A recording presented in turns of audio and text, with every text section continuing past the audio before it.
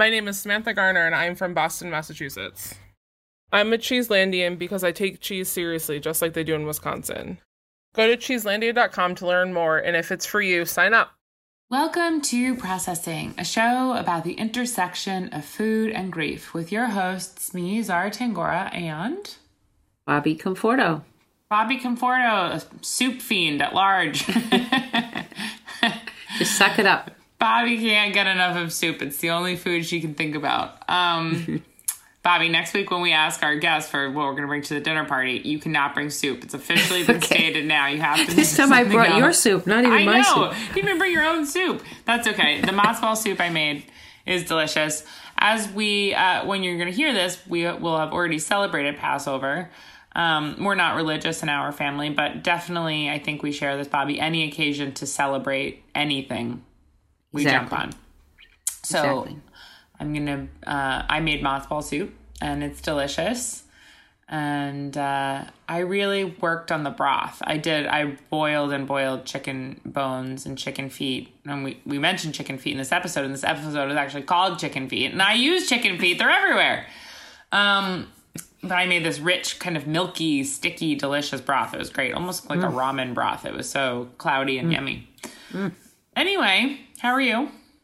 I'm fine. I was really excited by this episode. It was wonderful to meet our guest. I said this at the end of the episode, but her energy was just so lovely and peaceful. I felt very I just felt transported by our conversation in many ways. And it was emotional. It made me sad. It's very hard for me to hear when people come on and talk about losing their mothers, particularly because I'm staring right at you and listening to that story. And it really, it upsets me. Not upsets me in a bad way, but it makes me emotional, you know? So this was... Well, we're here on this show to open our hearts. And so lots of stuff comes up. We often cry, right? Oh, this was a two tissue session. Absolutely. I cry a lot. Last night I was watching The Sopranos, and I'm rewatching The Sopranos as I have a couple times before. I must have seen the whole series through 5 times now, but I haven't seen it in a while, and it's so great. And there was a scene at the end of one of the episodes yesterday where AJ and Tony were making ice cream sundaes together, and Tony was squirting whipped cream into his mouth and stuff, and I really lost it. I just was thinking about Dad. And so you can be emotional, fall into a crying spell anytime. And that's okay. Well, I also think that there's an intersection between food and grief. You don't say. Well, let's explore that in this podcast. Processing. So anyway, today our guest is Danielle Joffe, and Danielle comes on to talk about primarily her experience with losing her mother, who she describes as just an incredibly creative person, a painter and a life liver. And she reads a beautiful piece for us that she wrote about food and grief. And it was just such a pleasant, wonderful, deep, great conversation. She is just such an interesting person, a healer, a holistic healer, a birth doula, a death doula. I wanted to really hear more about how her work that she does in maximum security prisons. She's just a very interesting person, and a very intelligent person, and a very cool person. I really liked her a lot. So Danielle, after we hung up, we could have gabbed all day. I mean, truly, we have, if time wasn't an issue, we'd have just gabbed and gabbed. But she mentioned something as we were just talking after the show ended. She said, talking about grief and going through an experience of losing someone you love, she said, get watching curious. Them die. Yeah, to be curious, to allow the curiosity. Get curious. And she said, oh, I wish I had mentioned that during the show. And I said, don't worry, we'll mention it in the whatever you call this part, the pre-show. Well, that's a word that's used in mindfulness meditation. And it's the concept of being curious of every second, of every moment. And so certainly a moment that's so unbelievable as the dying and the death of a parent or somebody that you love, curiosity helps us. It's an antidote to fear. It's a way that we can go into fear if we're curious. Love it. Interesting. Bobby, you're so smart. And you're so pretty. It's so nice to see you every Friday. So lucky. And I can't wait to get to see you in person and cook together soon. Oh my gosh, I really miss doing that. It's so weird this year. You know, you just have to, I know people have these conversations all the time, but it's just, everything changes, as in with grief, right? As in with any loss, right? We've all lost our sense of normality. Like, it just happens quickly sometimes, and you adapt because that's what people do. And we've all adapted to doing Zoom dinners and taking walks and stuff, but fucking shit, I miss like hanging out with you and coming over and lying on your bed and trying on your clothes and eating things out of your refrigerator. I mean, like, I just want that to be a thing again. Just being a normal, relaxed person. It's coming. If we can picture it, it's going to happen. Yeah. All right. Well, we love you guys very much, listeners out there.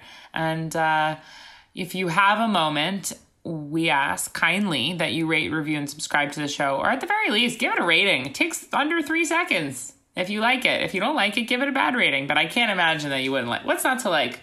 Bobby's here. If you don't like Bobby, there's something wrong with you. We really, really love your feedback. So if you can do that, that would be so helpful. Yeah, Thank for you. sure. And write into us. Write in if you want to be a guest. Write in if you have a letter, a complaint. Really, it makes us really happy when people listen to our show and then write in a letter and they want that to be on the show, or they want to be on the show. That's so exciting because it really makes us feel like what we're doing is making a difference out there. So. Totally. And we love you guys. Let us know what you're thinking. We love you guys. Danielle, thank you so much. Please enjoy this beautiful, wonderful conversation with Danielle, and take care of yourselves and each other. Okay, bye.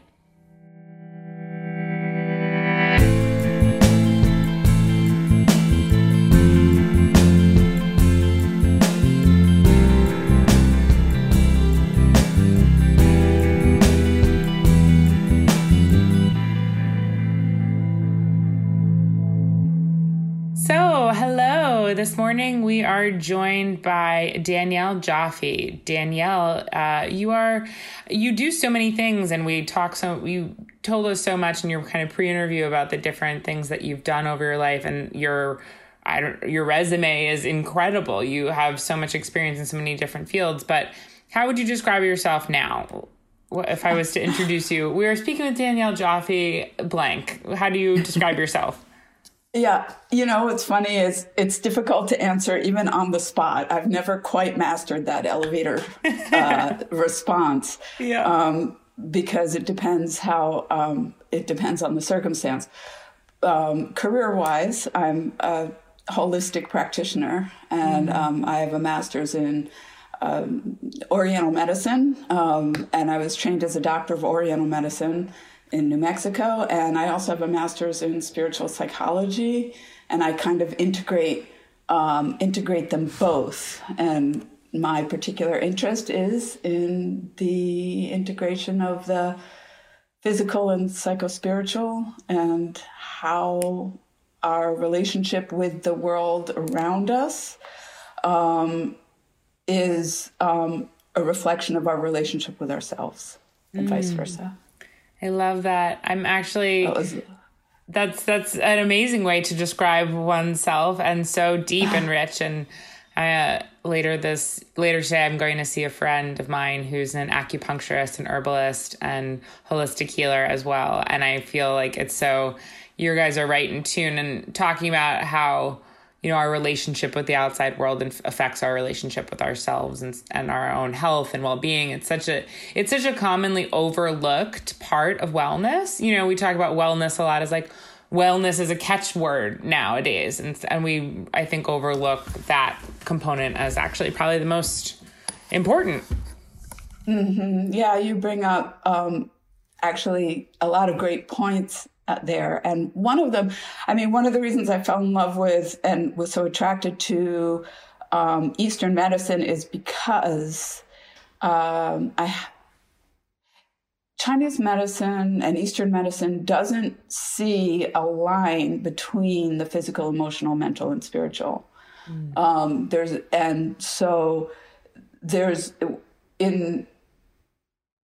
in the West, we tend to be trained toward pointing at the problem. That's kind of reductionist thinking, which definitely has its that's useful. It's very useful. We need to be able to see things in smaller and smaller parts, but we can't lose track of the whole picture.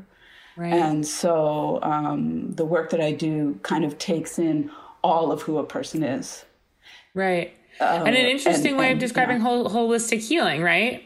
Because that's another term we all hear, like holistic medicine, holistic healing, holistic, but holistic, really, if we are to pay attention to what that word means. Yes, it's whole, right? Yeah. How did you become How did you become interested in that? Like, where did this interest in this line of work come from? When did you get into doing this kind of work? It's funny because I was raised as an artist. My mother was an artist. I was raised from like looking at the world through that lens, if you will. But I ended up in graphic design and marketing, and was actually got all the cues in life that I was doing well. Yeah. But there I was at the sort of top of my field and really unhappy, and not fulfilled. And I kept looking around going, this just can't be it. And so I had the experience in college of waking up in the middle of the night with migraines, which is, it feels like my description of that is, it feels like you have a head inside your head that's trying to break free. Yeah, I'm aware. I suffer from migraines terribly, so we should talk. We should talk after the show. Yeah, absolutely debilitating. Yeah. And I went to so many different doctors, tried everything that was available at the time, and nothing was working. And kind of as a last resort, my parents, I was out in the Hamptons, and there was an acupuncturist there my mom was seeing. And I went there, and I didn't get another migraine for 25 years or something like that. Wow. Yeah. Wow. So I had the experience that something outside of conventional understanding worked. Yeah. And I was really curious about what that was. So when I came to the end of what was, like, okay, I'm unhappy here. There's something not connecting and not meaningful here. Then I went back to, this had my attention. And so then I started looking up schools for Oriental medicine. Oh, amazing. Mm-hmm. And new doors were opened. And right? New doors and new windows and new perspective. Yes. And in a way, it made sense to me than anything had up until that point. Because I had been trained. If you're trained by an artist, you're trained to look at whole pictures. You're trained to look at balance and harmony and the things that aren't rigid necessarily. Outside of the box. I love that. Two things I want to come back to that. One thing that I want to kind of just touch on is that, sometimes these things happen to us, whether it's loss or chronic pain or like something like migraines where you're like, God, why is this happening? This is so awful. And, what is the meaning of this? But look, like you were getting terrible migraines and it prompted you to start a whole nother more meaningful career path. And then down that chain, how many people have you helped? So it's just interesting to me just to point out how, when we're in any kind of painful, emotionally or physically painful situation, you trying to find some meaning, sometimes it just doesn't become clear until later down the line, which is something good to remember. And then Absolutely. I just am so interested by your upbringing. And, your mother was an artist, and she was a painter, right?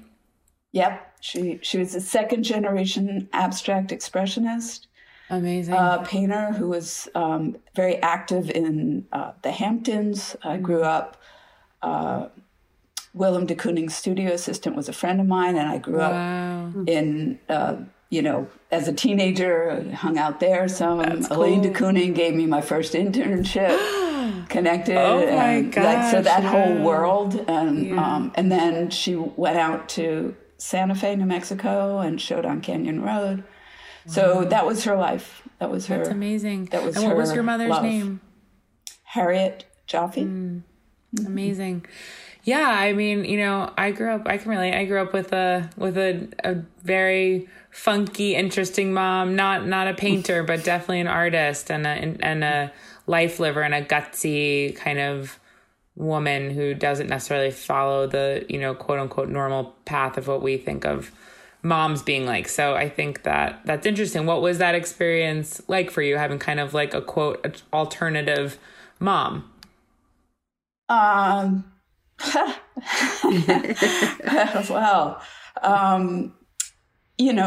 alternative. I always felt a little bit alternative. Not necessarily, it wasn't always easy, I guess. Yeah. And part of that is that there was my mother was married and divorced a lot of times, and my birth father, there was a lot of trauma, you could say, when my birth father was in the house and he left.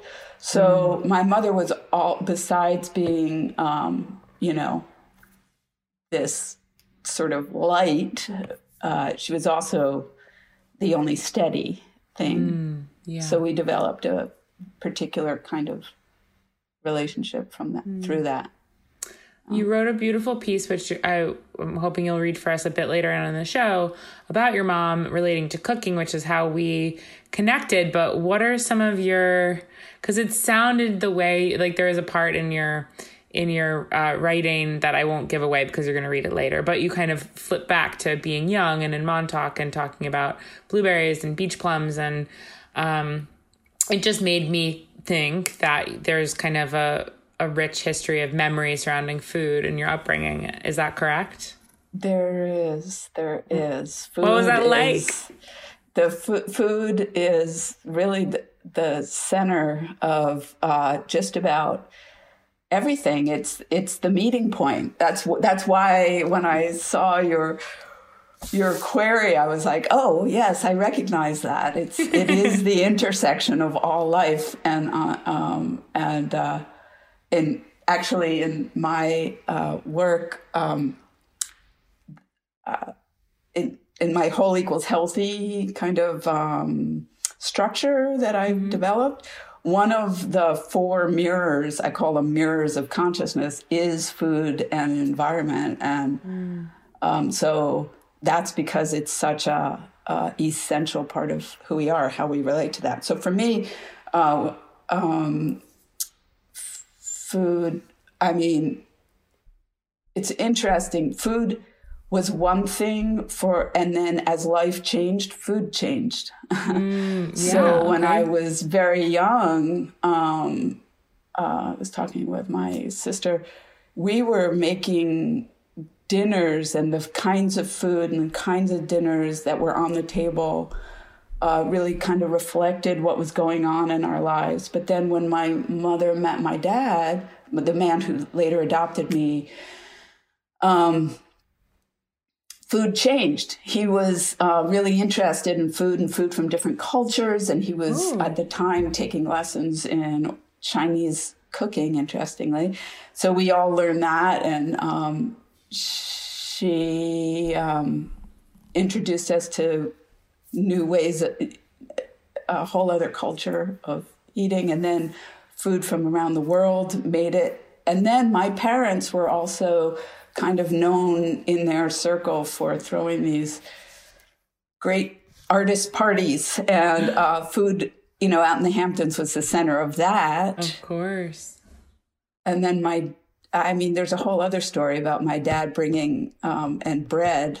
He started a whole other career bringing bread out to becoming a bread baker as a really career. Interesting. Well, Bobby had a business in Long Island in the 70s called the Love and Oven Caterers with my dad, John, at the time. And Mom, there's a possibility that paths may have crossed here, right? Didn't you guys do a lot of big parties out in the Hamptons and stuff? And we did, but mostly we did a lot of catering, but we also had storefronts where we sold, all kinds of, every kind of bread. Zara's dad was an amazing baker and baked 20 different kinds of interesting breads. And we had international food. We called it, food from the world and a piece of the world's cuisine. So I also traveled. That does sound familiar. Could you say the name again? Love and Oven? It was called Love and Oven.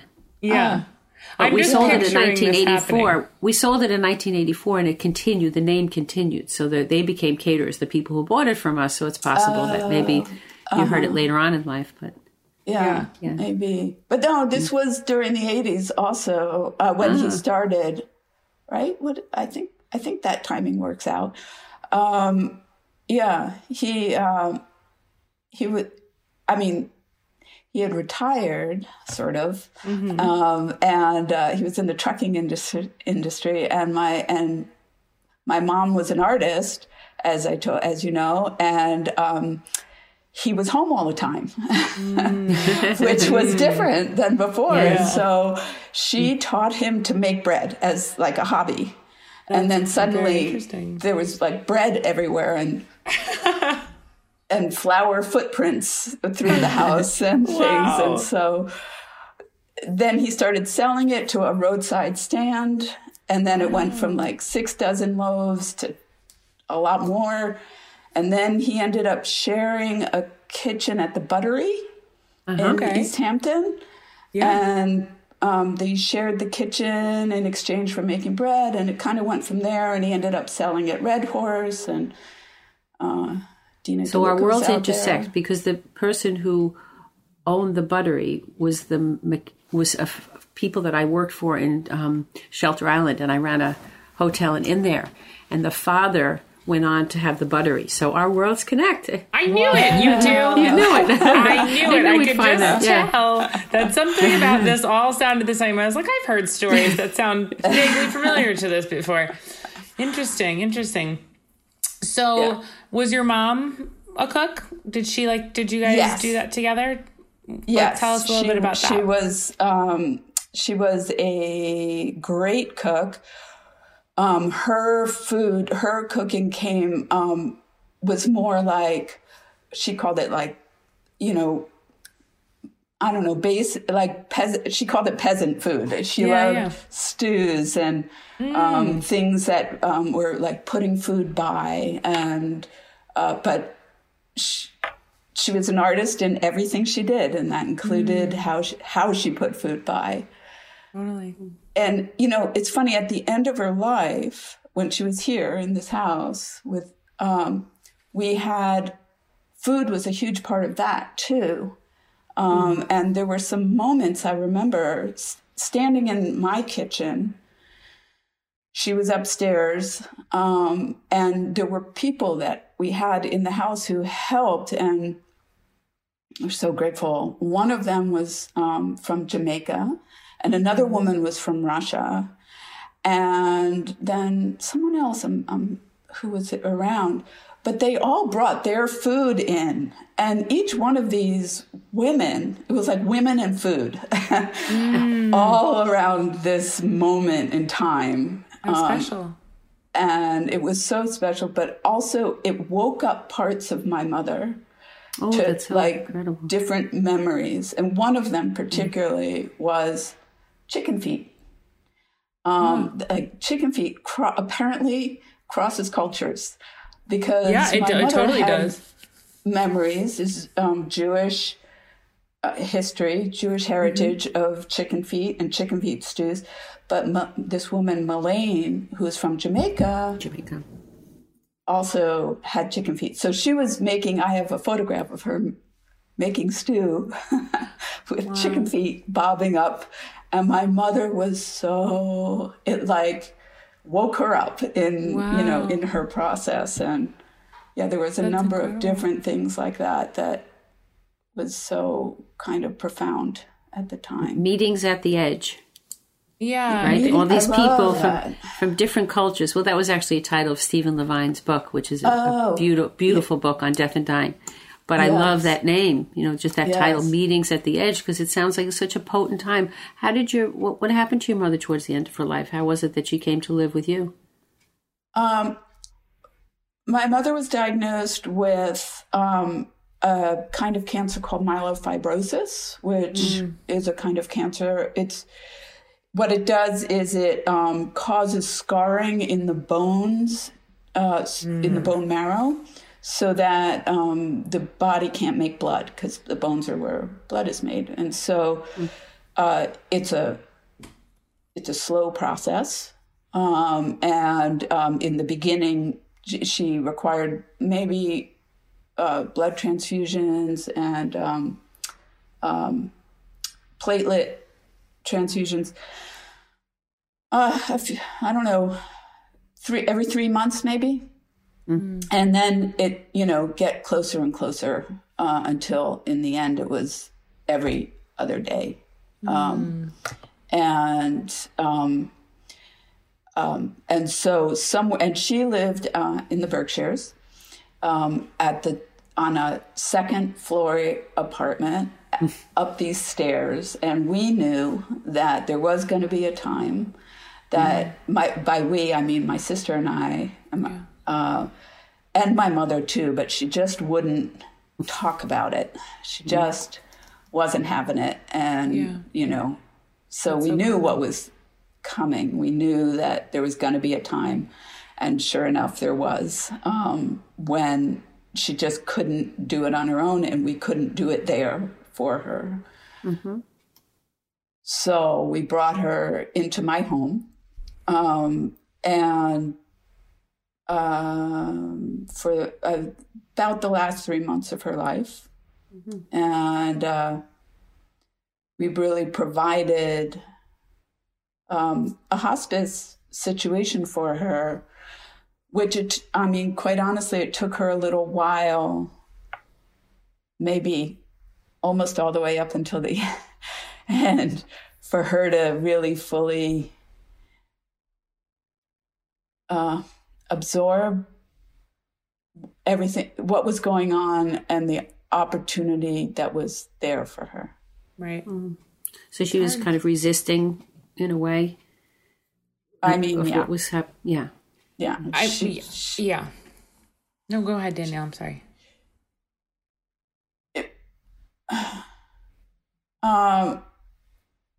My mom lived her life with a lot of enthusiasm, and if you ever look at she has we're still holding the website harrietjaffe.com, but she has whole series of works about Jewish fairy tales. She has mythical figures in her work. Her work is very expressive and colorful, and she lived her life that way, which wasn't always in line with kind of reality. Mm-hmm. She was a price to pay. Yeah. For being so far out. Yeah, she was far out. That's true. So, death is very real. Right. Death is real. And so, she was trying to make sense with her, which is very understandable. Her ideas of,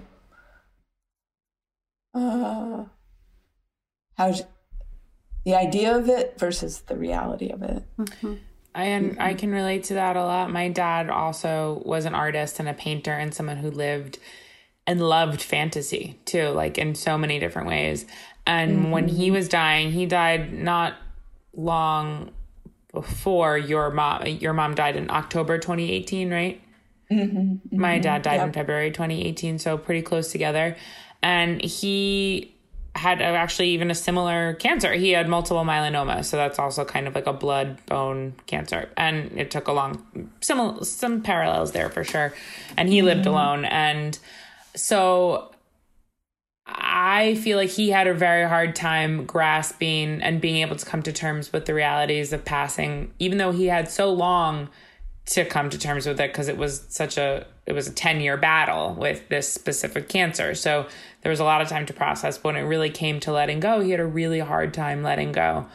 And, when you talk about not being able to almost be able to appreciate, as the caregiver, the loved one, we have our own set of emotions where we're like, I wish you could appreciate how quote unquote good this is for you. If you're going to have to pass away, look, you have your family, we have the and how precious situation, right? Right. But we can't get that perspective of the dying person until we ourselves are dying, and I try to think of that sometimes. I try to empathize and be like, it must be so fucking scary to die. And I know like it's not for everyone. And I know a lot of people do death meditation and death work, and people are just different, but it just struck me when you said that your mom was someone who existed boldly and colorfully and fancifully, because my dad did too. And he also had a very difficult time like facing reality. And I guess, the Bobby, you often say everyone's greatest strength is also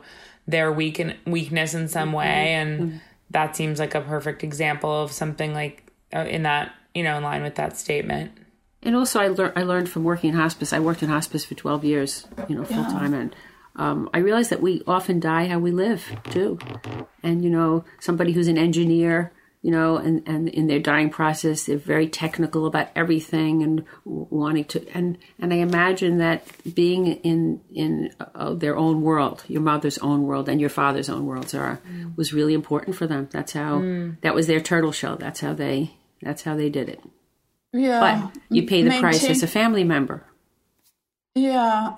I think part of what my mother struggled with was,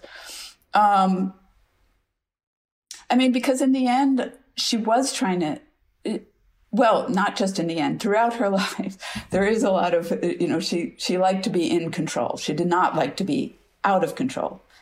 And even the very last day, or 24 hours prior to her death, I walked in and she was lining her medication up in front of her. And she said something like, if I can just, what did she say? If I can just get myself together, it'll be okay, be okay. And,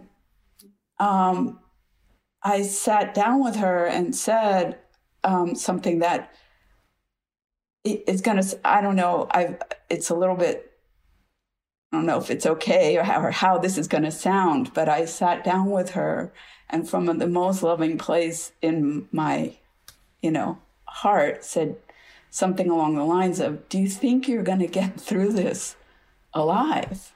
Yeah. This, which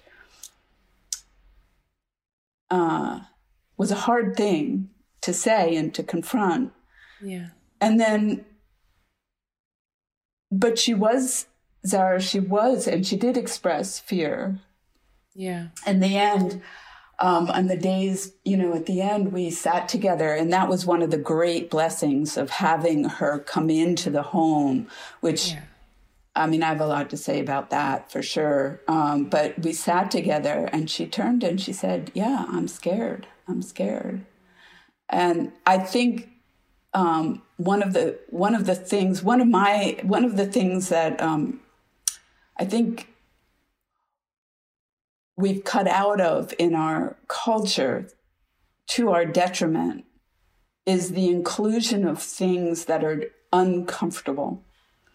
Absolutely. And the thing is that discomfort is not a bad thing. It's part of what it takes to grow, and to fully experience all of us, all of our life, and to get full meaning and, to live a meaningful, fulfilling life includes discomfort. And, but if you look at the culture and media, it's all about comfort and convenience and smooth and, totally. and our, we tend to medicalize things in order to try and gain control and make it smoother and and sanitize it. And I think that is, it works against us. Absolutely. We are at odds with the messaging. Yeah. For sure. I told you guys in the pre-interview that, I'm a doula occasionally. Yes. And, a birth and death doula, which is incredible. Yeah. And I've also done work in maximum security prisons, and these are all places that have so much life. Yeah, they have so much life, and but they're all places that people tend to be. There's a lot of fear around. Yeah, because we've never been trained in how to engage in these times. At one point, my mother turned to me and said, "I thought there'd be more doctors around." That's so interesting. That's an interesting thing. Right. I said, the doctors have done what they can. Yeah. Yeah. This is our time. Totally. Yeah. When you started this thought, you said, I don't know if this is okay to say. And I think we also think that so often. Like, I don't know if this honest thing is okay to say. And like, it is okay to say. And it's so hard. And that's also one of those things you don't know until you know about the hard things you have to say to loved ones when they're dying. And then the complicated feelings that you're left with having said those things, because I think that's personally, I think something like that is the right thing to say. It's honest. It's honest for you. It's bringing some, but that, of course, that varies from situation. If not, then when? Right. You know what I mean? Because it's that moment. It's the edge. But it's sad, It's really sad. And it's really, really a hard thing that talk about things we don't talk about. Those moments when you have to kind of bring your loved one to the realization that they're dying. They're not going back. I was in a bad accident, a terrible accident. When I was 21, I was in a bus that went off a cliff and exploded. And I remember my first thought when I got out of this burning bus was like, I think I even mentioned this last week on last week's show, but I'll say it again, I was like, I hope that we can get a new bus and still finish the tour. You know what I mean? I think like sometimes our brains are just catching up to our bodies. And as we get older, as we face things that are really scary, I think that happens very much. Like my dad, when he was in the hospital dying, it was very clear to everyone else, all the doctors, nurses, myself, that he was not going to ever leave the hospital, really. He was never going to get better. And we were trying to tell him that. And he was just like, I need to get home for the dogs. What's going to happen with the dogs? We can't get rid of the dogs. Like, no one can. He was obsessed with the thought of getting rid of the dogs. And I get it. It's like, I'm not, you know what I mean? Like, oh, wait, I'm never going home to see my dogs again. Like that thought's too sad. And then how do you as the caregiver be like, how do you, it's fucked up. So my point is just like, when you think you're like, oh, I said something that sounds really bad. It does, you know what I mean? You're just a human being. And I think we all have to give ourselves a break for those times when we're trying to communicate this very difficult stuff to people. It's hard. A break and a pat on the back for being courageous. Yeah, absolutely. It takes a lot of courage to live, and to live deeply. It takes a lot of courage. It does. That is a true statement. It takes a lot of courage. It really does. Yeah. It's hard. I love that word too. Courage is important. Yeah. Danielle, you have written how we connected in the first place is you wrote an essay about your mom and in relation to her dying and jam making. And I thought it was so beautiful. And I was wondering if perhaps you wouldn't mind. It's pretty short, very beautiful. Would you mind reading it for us on the show? I would love to read it for you. Okay, great. Awesome. Yeah. It's called Starving. I stand before an array of gurgling and spitting pots loaded with this summer's bounty. Tomatoes in one, peaches in another, and pickled cucumbers already in jars. My mom lies stretched in her white cotton nightgown on my black leather couch across the room and studies me as if for one of her oil paintings. Only her piercing blue eyes hint at the vibrancy her entire being once embodied. Purple bruises stain her arms. Pablo, her 16-year-old bichon, is draped across her legs and snores a bass beat to the frantic bubbling of boiling sugar and macerated peaches. We sat together in the hospital just 2 days ago, watching liters of blood, the color of black cherries, and platelets, the color of cantaloupe, feed into her withered arm through a tube. Her devotion to the canvas, pigment, and palette is now utterly consumed by her need for the next transfusion. I resent the empty promise of each bag, their ruddy lives so quickly spent only to leave my mom starving once again for a future that is not hers to have. I lean in over one of the steaming pots, close my eyes, and inhale the tendrils of scent. I am 14 years old and in Montauk. My mom and I arrive home with our baskets and bellies full of freshly picked blueberries and beach plums. She and I set about making jam. We bow our heads together over a hardcover recipe book that belonged to my mom's mother and try to decipher instructions through a generation of spilled berry juice. Later, we will seal our jars with a layer of melted wax. Doing all right, Mom?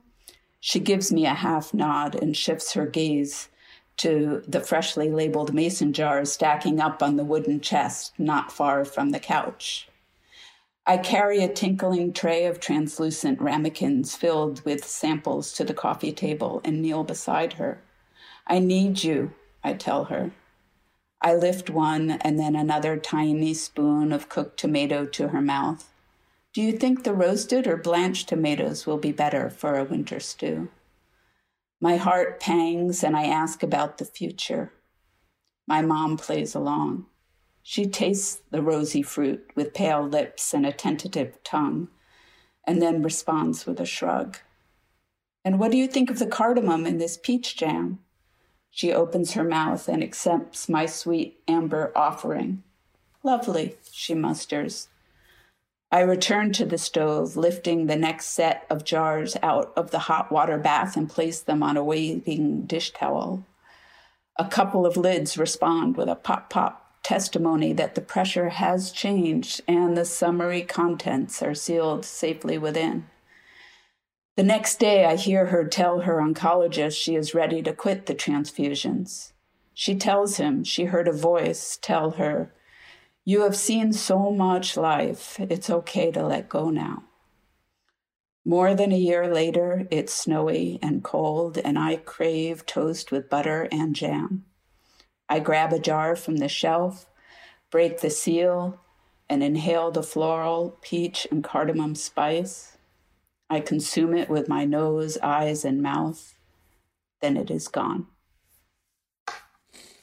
I love that. It made me cry when I first read it, and it made me cry again now. It's very, very beautiful. Thank you. Yeah, reading it is even more beautiful than just reading it. It's really wonderful to hear you read it. Thank you so really much. Gorgeous piece, and so it's not surprising at all that you come from a parent who is an artist. It felt like paint, watching oil paint slick across a canvas. Like your way of describing it was very umptuous. One of the things I didn't share is about food and this time is that my daughter was around also, who's 24 now, and she's a farmer, a whole animal butcher. Her whole life is about food and farming and the earth. And part of that is, she was raised by me, and I taught her taught her is what I teach my parents: eat food that remembers its mother. We need to remember where we came from. And I love that. And where we came from needs to be alive and connected. And that's part of it. But, the connection between myself and my daughter, Sophia, and also my mother and my mother's mother, food is part of our heritage. And Yeah. This piece for me was a moment in time when I was just so aware of that pulsing cord, if you will, Yeah. generational cord between us. Because Sophia was actually around. I wrote this piece to talk about this specific moment between my mother and I. But Sophia was around and part of that. And so it was like all the generations were lining up, all of the women. Incredible. Yeah, what a powerful time.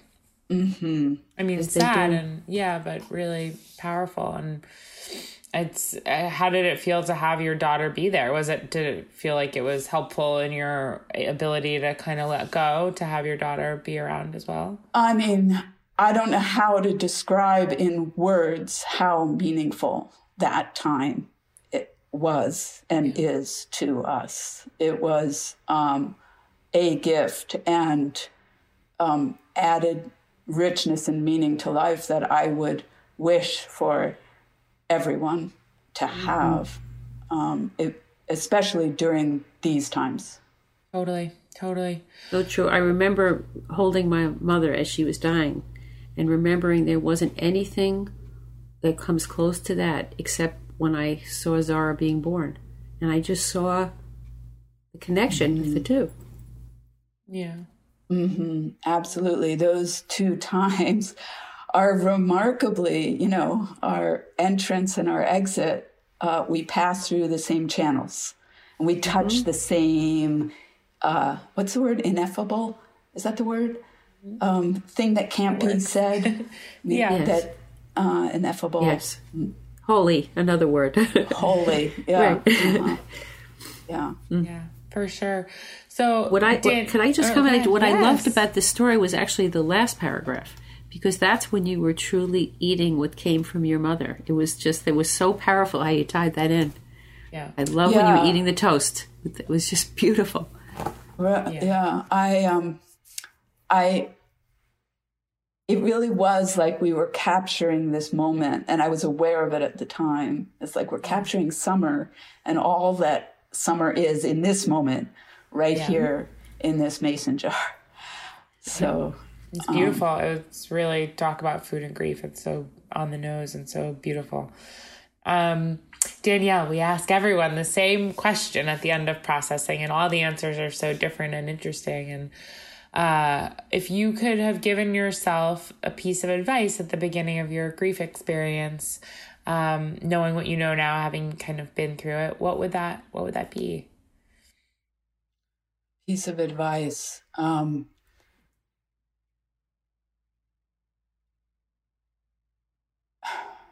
Gosh, allow it all. That would be allow it all. Nice. And I mean,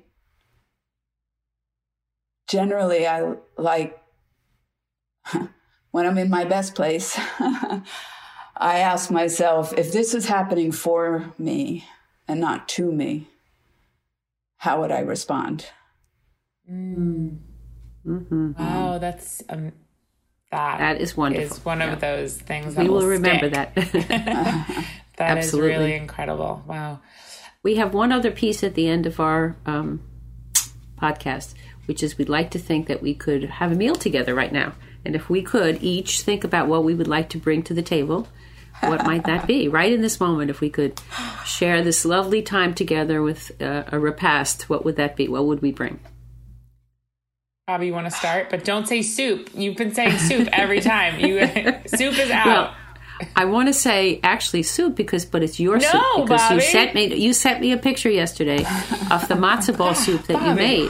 Oh, And it came from did. this chicken that you made, and the chicken was a process, and the matzo ball soup was a process. And we're not going to share it together, but I want to share it now. So will you bring the matzo ball soup, Zara, and then I can bring something else besides soup? Fine, we'll bring it as a side. I'm going to mention my own dish, though. But yes, Okay. go ahead. All right. Well, I'm going to bring your matzo ball soup. Okay, sounds good. I think that I would bring, because we were talking so much about hot baked fruit, I think I would bring, like, if let's just say it was the summer, a peach plum cobbler with an oatmeal crunchy salty topping. I love that. Well, that's just perfect. I know. Yes. At my wedding, instead of cake, we had pie. Because, I love that. What kind of pie? All kinds of pies. Ooh, Different pie pies. variety. That's fun. Yeah. That Yeah. sounds great. And that's perfect because I love, this question is always the hardest question for me, the desert island question, what food? But it would have to be ice cream, homemade, fresh ice cream. Because, God. It has all the sweetness and smoothness and variation. That's just got to be What flavor goes with the answer. the peach I love cobbler? it. Well, with the peach cobbler, let's see, maybe something with a butter base, a butter crumb or butter pecan. Ooh, butter pecan. I love ice cream. And, just to quickly go back to talking about migraines for a minute, I get my hormonal migraines. So like every month I get like a terrible migraine in one side and then the other side. So like for over a week, I'm like out. And I've recently discovered that the only thing that brings any kind of relief, I mean, cold on my face helps a bit, but is ice cream. And So interesting. yes, because cold helps my migraines, like on my, if I put, an ice pack, or Bobby bought me like an ice mask to wear, but like it helps from the inside, like on the top of my palate, like the cold, and plus it's comforting and it feels like, okay, your body's going through this kind of traumatic experience. Like here's something nice and lovely for you too. So it helps on an emotional level, and physically it helps with the cold. So if you ever get another migraine, try getting a pint of ice cream. Really interesting. Yeah. From a lot of different perspectives, but also it makes me happy to think that ice cream is healing in that way, to know it. Totally, right? I mean, I think that's so, like, sometimes we also just have to go with our gut as to, like, what might feel really good. Literally. Literally go with our gut, right? Pun intended. Yeah. And so, I don't know, there was something that was telling me, like, one migraine ago, I was like, you need ice cream, girl. Like, go get some ice cream. And I won't say like it didn't heal it, it didn't make it totally go away, but it did bring, I don't know, it just was it was a good tool in my recovery. I will say that for sure. That what you're talking about is, I think, another important thing that we've kind of almost trained ourselves out of in our culture, which is learning how to listen to and trust that voice in there. Yes. I think that in fact, I feel like that is a big part of what my focus is right now in my life, is learning. And the fact that you heard that voice say, no, you need this. Yeah. No matter what anyone's ever told you about ice cream. Exactly. Or any of that. Yeah. You need this. And so you did it. And that is a beautiful thing. Yeah, you got to listen to this. I'm pointing at my heart, listeners. Yeah. Well, I always think of the song that I learned at Kripalu, which was, listen, listen, listen to my heart song. Listen, listen, listen to my heart song. I will never forsake you. I will never forget you. Listen, listen, listen to my heart song. Oh, that's beautiful, Bobby. That is beautiful. This has been a beautiful time, Danielle. It's such a joy and a pleasure to meet you. Really, like you have such a beautiful energy, such a soothing, like peaceful, calming, wonderful energy. And it's just, even from just seeing you on this, 6-inch by 4-inch screen that you're on, this little square, it's your presence is very like profound, and really it's just been so nice to spend this thank you for sharing your wisdom with us. Yes. Yeah. True wisdom. How can we find you? How can people find what you're doing? Well, I have a website that's wholeequalshealthy.com, or you could just use my name, DanielleJaffe.com. Okay, cool. And awesome. You can reach out through that. Great. It's been completely lovely spending this time with you both. I feel like we could easily talk the day away about all of this, all of these topics. And also, I just got to mention, you mentioned matzo ball soup, and perfectly timed, being the beginning of Passover and renewal and times of renewal. And so it's a really apropos conversation to be having right now. Yeah. Mm-hmm. I love making matzo ball soup. I love eating matzo ball soup. It's so fluffy and just delicious. It's so good. And Bobby, don't worry, because I did put a pint in the freezer for you, and I will bring it to you next time. Yes, of course.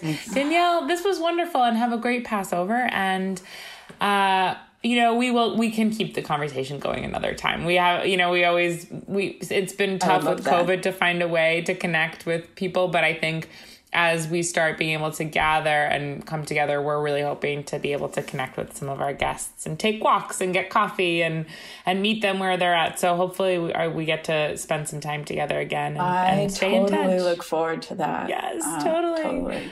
Okay, Danielle, we'll have a good one, okay? All right, you too. Thanks. Take it easy. Bye.